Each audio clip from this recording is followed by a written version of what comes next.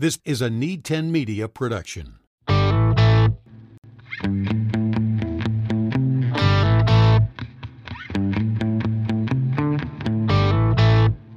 Welcome aboard, my friends. It's Nate Clayberg, and in this episode, we're going to learn more about, you might be familiar with college admissions and how that all kind of works if you're a student or a parent, but we're going to get behind the scenes with somebody who spent a number of years in that career, but then evolved into still kind of still really staying attached to involvement with college-age students. So we're going to bring in right now here just very shortly, Matt Kroger. But again, this show, ladies and gentlemen, it introduces you to jobs, careers, and work that many people don't even know are out there and how they even got there. So, Matt, welcome into That's a Job podcast.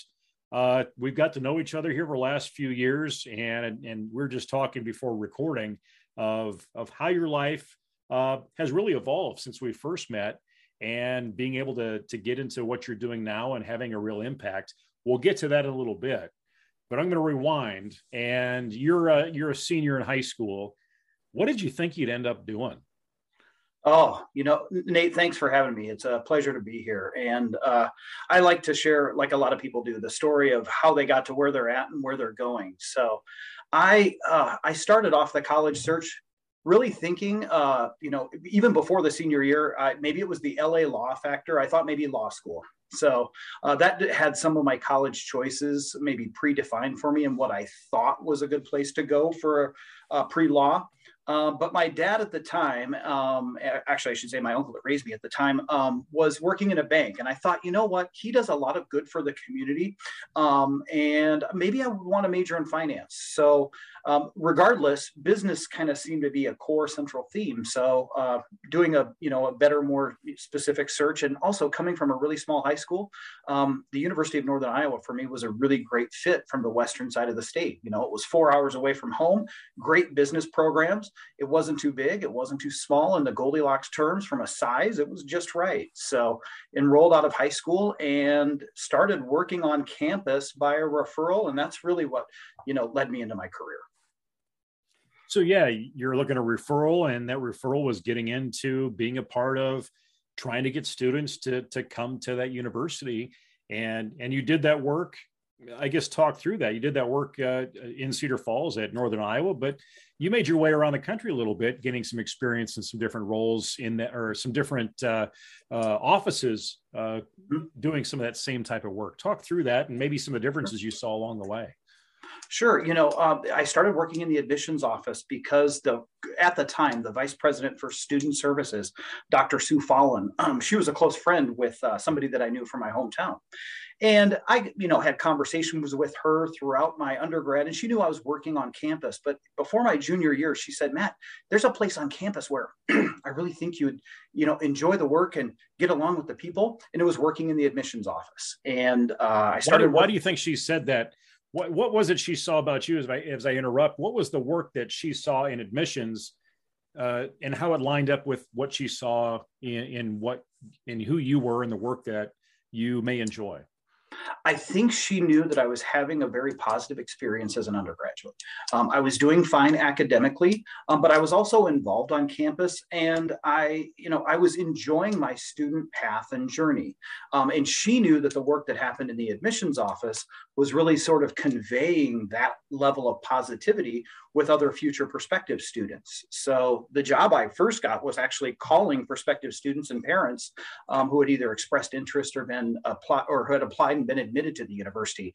Really being a vocal ambassador to reach out to students and encourage them to attend, but also help them with their college search and let them know what it was like, the day in the life of a student. So she saw that I was doing well and that I would, fit this sort of role to a T. And she was right. She was fantastic. And it was an unbelievable experience working for some great people. My former supervisor's still here in Cedar Falls and at UNI, and we stay in touch. And I give her credit, Connie Hansen, as somebody that helped shape my career as well too. So, but really, I thought I didn't really think of going to college and being a admissions officer, right? I still was in that finance mentality of being a banker like my dad, but I saw really in the office how some of the skills that I was being taught and some of the knowledge that was being given to us in some of the business classes really translated into some of the work that was being done. So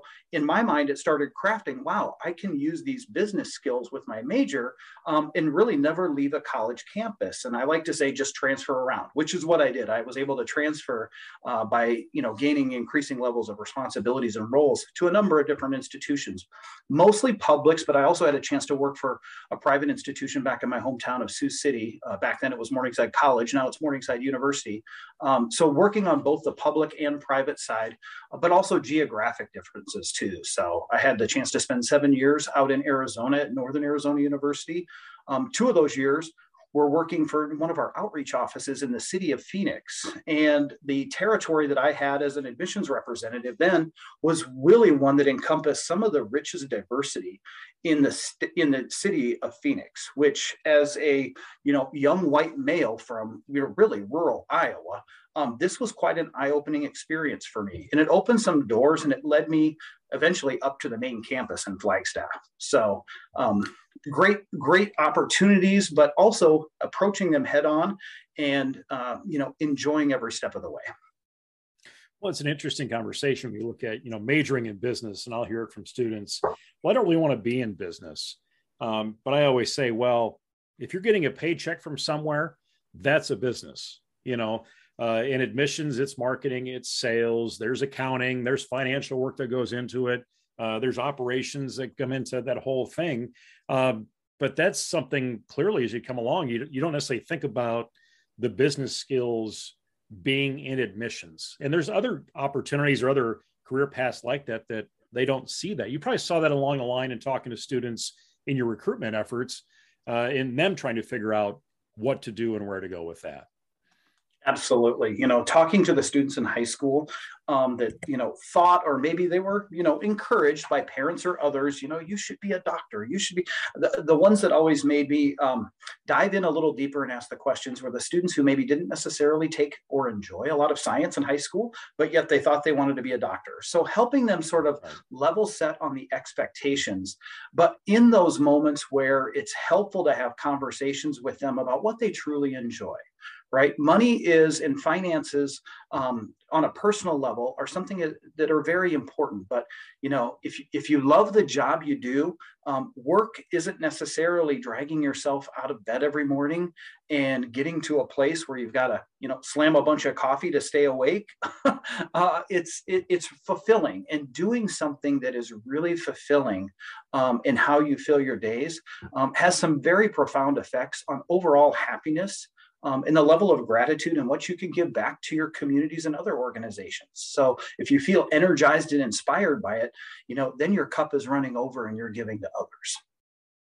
We're gonna play into that message in just a little bit, but closing out, and I was just calculating here, 21 years involved formally in admissions as far as your career. And, from a parent standpoint, maybe a student listening to this, any inside secrets we should know about the admissions process? From an insider's perspective, I've got to ask that question. Fair question. When it comes to the search and presenting yourself to colleges, be authentic, be realistic. Right? Some institutions that are maybe seen upon as highly selective, but I think the new term that many in the industry are now calling it is highly rejective, because they reject, 85 to 90% of the applicants. But the realistic portion too is thinking about what an education can do for you, what you have saved up or what your family has saved up to afford an education, and what is the amount of student loan debt or financing you feel comfortable with as an individual and with your family that you want to make towards that investment, because all of those factors play in. And it used to be this notion that, you went to college. I mean, you graduate, you go to college. If you didn't go to a 4-year institution, you go to a 2-year institution. That tide is definitely turned. There are so many more opportunities, I think, now for students in the trades and apprenticeships. And for those that really, truly don't know what they want to do, that pressure that they might feel to go on to college, pause that. And parents, pause that, because is it really a good investment to spend money on tuition and fees and living expenses if you're just going to classes to figure it out? There's a lot of ways to figure it out that don't cost you tuition. So Everybody crafts their timeline differently. So think about the timeline that fits you, not necessarily something that has maybe, been preached throughout time, but really tackle your timeline on your own speed and level and do what's right for you. You work at Northern Arizona and in Iowa and at Idaho State and Northern Iowa. You probably came across, I guess let's call them your competitors, and maybe even the systems you're in. Where did you see, what are some flags that parents and students should be aware of when they're working with a college recruiter or admissions office that may not really come through? I don't know if there's a car salesman mentality or a used car salesman mentality. No offense to anybody out there who's a car salesman, but are there some flags out there that you would come across, or maybe some things you hear even today with connections you still have? I think one of the biggest things that students and families need to pay attention to, because, back in the day, early on, when I first started working in admissions as a student and as a young professional, the internet and the web really didn't exist. It was coming around, right? The amount of information that's out there is always growing. As students look at things like lists of majors, pay attention to what those actually are and what they're available at, what each institution has available, but also paying attention to that sort of sticker price versus what am I actually going to pay? What's my out of pocket? And there's some fantastic tools out there like net price calculators and scholarship estimators and things like that. So paying very close attention to those and making sure that it all sort of fits in to what's important for you. I think a majority of people that work in the college admissions profession really are in it for the right reason. They want students to enroll that aren't just going to fill the class, but they want them to enroll if they're going to be successful and stick around for their second semester or term, their second year, and ultimately walk across the stage 4 or 5 years later with their degree in hand, because resoundingly, those are the students that are going to continue to be strong supporters and do well in their career, but also remember fondly their college experience. If a student ends up at a wrong institution, circumstances happen. And that's why, many of institutions have such, solid transfer pathways and programs for them. Whether or not you start off at a 2-year institution and those are defined from community college to a 4-year institution, or whether or not you transfer from one 4-year institution to another. So I think the college admissions folks that are out there, especially here in our region, the state of Iowa, they want to see all students succeed. And sometimes they know that it's, their institution isn't the right fit or place for them to come directly out of high school. So as you come through that, a lot of great information to pull out of there. And then going back a few years ago, had the opportunity to do something different. Talk about that transition. Still really kind of working, in helping students get into and even more especially pay for college. Right. Talk through your next step after leaving the admissions world, and you didn't have to wear a shirt and tie anymore.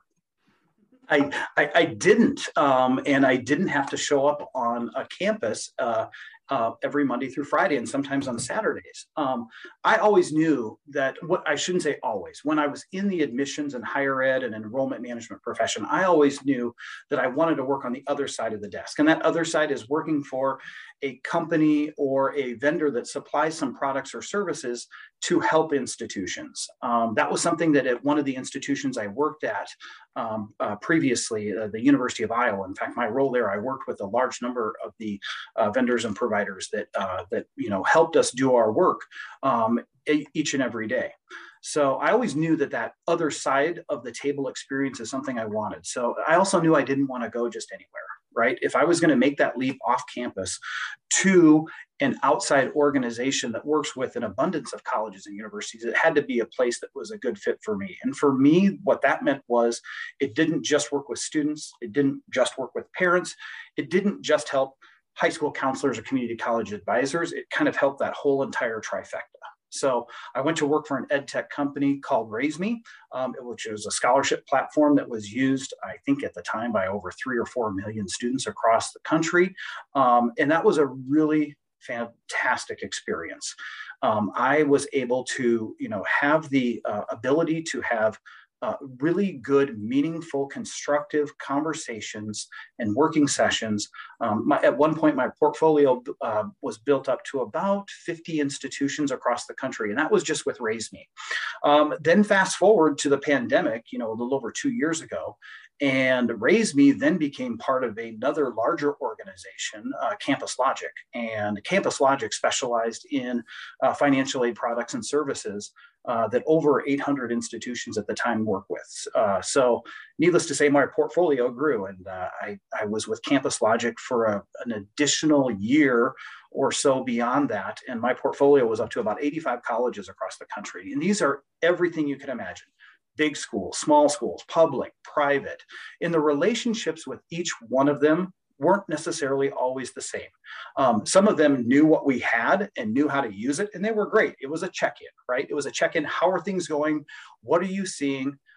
Other campuses that I worked with, maybe their struggles or challenges were a little bit different. So having really more consultative sessions on not just what they're doing with the product or products that we help them with, but more holistically at their operations, and trying to identify some areas that they could see as maybe some improvements, or in some cases, some quick wins to put them in a better trajectory. So that ability to work with such a variety of institutions was something that I will never look back on, because it really helped eventually, lead me to where I'm at now. Right, right.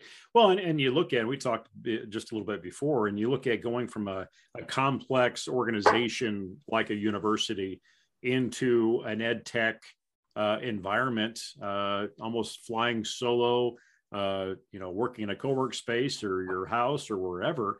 Talk about that cultural evolution that you had as far as discovering that really a kind of whole new lifestyle for you. It was. It really was a transition, and a big one in a number of ways. Not just not showing up at a physical place or space, but working out of a dedicated home office, going to a co-working facility with my laptop, traveling and traveling with teenagers. Right. It was really, and also going from the sheer size, going from a campus, with over 10,000 students, over 1,000 faculty and staff, going to an organization where you have 55 other colleagues that are your peers, and they're located across the country and in different time zones. But I would say that the support that the ed tech firms that I had a chance to work with, it was never a situation where I felt alone, because I had colleagues across the country, but I also had the chance to know them and their specialty areas. So if I was presented with a challenge or an obstacle or something that I just didn't know how to do, I knew the right person or persons to get in touch with. And there was also this sense of sort of communal camaraderie, with a remote staff, that, we were in this together and we were there to help one another. So, whether that means, helping out with it was a webinar that we advertised to all of our partner colleges across the company. You chip in and help out. So that spirit of collective belonging was really something, but also collective belonging, not in that traditional sense where you're around face to face with people all of the time. So, well, and getting through recruitment and admissions and helping to pay for it, you're still now, as we get into, I think you have found a place that is you found purpose in, and you're still kind of working in that same type of entrepreneurial type culture. Talk about where you're at now. It's completely different. I would say completely different. You're still doing some recruiting in there, but there's a whole different purpose to it. Talk through where you're at now. Absolutely. So about 8.5 months ago, I was presented with the opportunity to join the team with Be the Match, or the National Marrow Donor Program. So this is an organization that's based out of the Minneapolis metro area. And it's also one that is very near and dear to my heart, because my father passed away from leukemia when I was just 3 years old. And this opportunity in this position with them was really unique. I was contacted by a friend of mine who actually donated stem cells years before, and she went to go work for this organization. And she'd mentioned to me, you know what, Matt, there's going to be a couple positions coming open with us, and there might be something that may interest you. And at the time, she didn't even know that my father had passed away from leukemia. And it was, I like to say, this was a stars in alignment sort of thing. So my role would be the match is I get the privilege of managing our national collegiate partnerships. So we partner with a number of different organizations that help us do our work. And our work is simple. Our mission is saving lives through cellular therapy. But we can't do that if we don't have donors and matches within our registry that can provide a life-saving treatment to a patient who has leukemia, lymphoma, sickle cell disease. There's probably 75 to 80 others, different diseases that, our staff works to find matches that can provide them that life-saving treatment. And young donors typically are ones that make the best donors for our patients. So that's why we really focus on those students that are, in the 18 to 25, 30, but really anyone between 18 and 40 can join the registry. So our national college partnerships are with organizations big and small all across the country. Some of them are fraternities. Some of them are groups focused on the health sciences. It's really a wide variety and spectrum of groups, but they're all in it with us together because they believe in our mission. And that experience that I had working on the ed tech side of really developing what I'd like to consider to be very collaborative partnerships with colleges and universities and their staff and the admissions or enrollment management office just took on a different lens. Now the partnerships were with organizations that have chapters or groups across the country that can work side by side with the staff that we have also located across the country. So, and I don't know if those listening to this, if you heard the difference in the inflection of Matt's voice when he started talking about his work with Be the Match, there's just that level of excitement and genuine interest that you love what you do. Absolutely. And for decades, I enjoyed campus life, helping to bring in a class and watching students, from the time that they were offered their letter of admission until they graduated. It was extremely fulfilling work. I never thought in my wildest dreams that I would have the chance to do something that was still affiliated with colleges and college organizations, but yet also went to something even more meaningful. And in this case, that meaningfulness is life. And especially when it's a disease that is, stricken me and my family personally. But, when you start talking with people and hearing their stories and knowing how it has impacted, the same diseases have impacted people in generation of individuals across the country, but there is a cure. And that cure really exists on the ability for us to grow the registry. So every day that goes by, knowing that the work that I do is opening up our organization and a new level of knowledge about what we're doing to help grow it, so that when somebody doesn't have a match in their family for a life-saving treatment and they and their doctors contact us, we've got the largest and most diverse possible registry for them to be able to match up on, so that we can, give them that, second chance at life. So I'll go ahead and put a link in our show notes just so people can check out more about Be the Match, maybe even get involved, get on that registry or even on the pre-registry. That's something I know we've partnered with on trying to get the high school kids on that pre-registry. That has been fun to see where that's evolved. But in looking at the work that you've had, whether through admissions or through outreach or marketing or recruitment, or fulfilling partnerships, talk through the skill sets that you look at and would advise people or students to really focus in on if they want to get into this type of work that you've been a part of. All right. Great question. The ability to, build and maintain collaborative relationships is critical. Exceptional communication skills, right? Not just face-to-face in person, but also, how you compose your email, how you compose your social media posts, how you represent not just the organization that you're working for, but yourself as a professional. Those are critical keys. I remember my high school English teacher when punctuation, when in doubt, leave it out, right? So that's a saying I say to everyone. So even though you might end up in a career that you'd never expect, the tokens of information your teachers and even your English teachers, of course, give you in high school make a big difference, right? So that element of communication. industry knowledge. I didn't know much about the entire, bone marrow stem cell donation process when I joined Be the Match. So there's that level of being able to help educate yourself. And I think that that's really important to young folks when they think about maybe transitioning careers, the ability to do that research on your own and to educate yourself, but at the same time, look for other individuals that can help you along the way. That's one of the things that I really enjoyed about working in admissions and enrollment management was, helping some, younger professionals or people interested in the vocation to let them think about it and give them the tools they need to where if they're going to make this a profession, their toolbox is equipped and stacked as much as possible. Being able to approach challenges in your position as not just obstacles and hurdles, but opportunities. Right?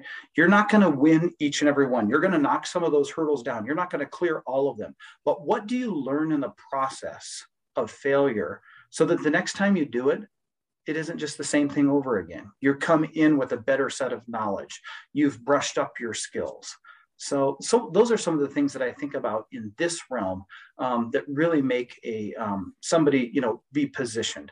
With the growth of artificial intelligence and the amount of data we have available, depending upon the roles you're looking for, the ability to either work with people that know the data intimately or be able to glean information from it so that you can make maybe not necessarily data-driven decisions, but data-informed decisions is going to be critical in a number of careers. So that's a good overview. Yeah. So if everybody listening, if you get those skill sets down, you're going to win, is what it really comes down to. That means those skill sets are so important in so many different facets. But, and as in all the people, and this is our my 10th episode of this podcast. And I've asked this question through every one of them. And I think I've only had one that I ended up not being the answer I expected. But if I ask you, and I'm going to guess here, I'll wait till you answer.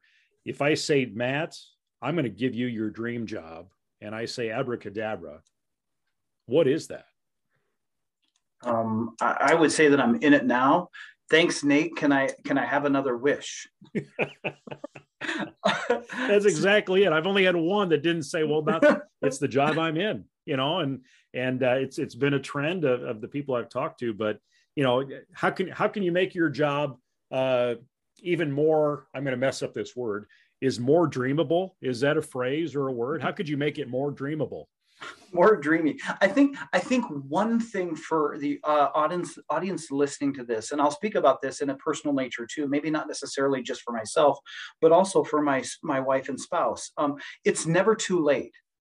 It's never too late. I always thought I wanted to work on the other side of the whole higher ed equation. And I certainly got that, but then that led me to someplace else. My wife was that non-traditional graduate student that went back for a second master's degree in clinical mental health counseling. She was the 40 plus year old mother of two teens in the classroom with largely people that were, they could have been her children had we started having children at a younger age. But she's carved her way as well too. So also being open to that whole notion that it really never is too late. It's all about the chances and choices you make. Don't complain about your problems. How can you find solutions or be a part of the solution? Matt, I appreciate the time, the history, the insights into the admission world, and then just the purpose and passion that you now have in your work. But I appreciate you taking the time. Thank you, Nate. It was a pleasure. Have a fantastic afternoon. Thank you again, everybody, for listening and being on this journey. And please subscribe and share this podcast. That's a job. It's on Spotify, Overcast, and Apple Podcasts, or even wherever you get your podcast. The That's a Job podcast presented by Career Venture Academy and the College and Career Discovery course. Discover the work you were wired to do. Now, go live your career adventure.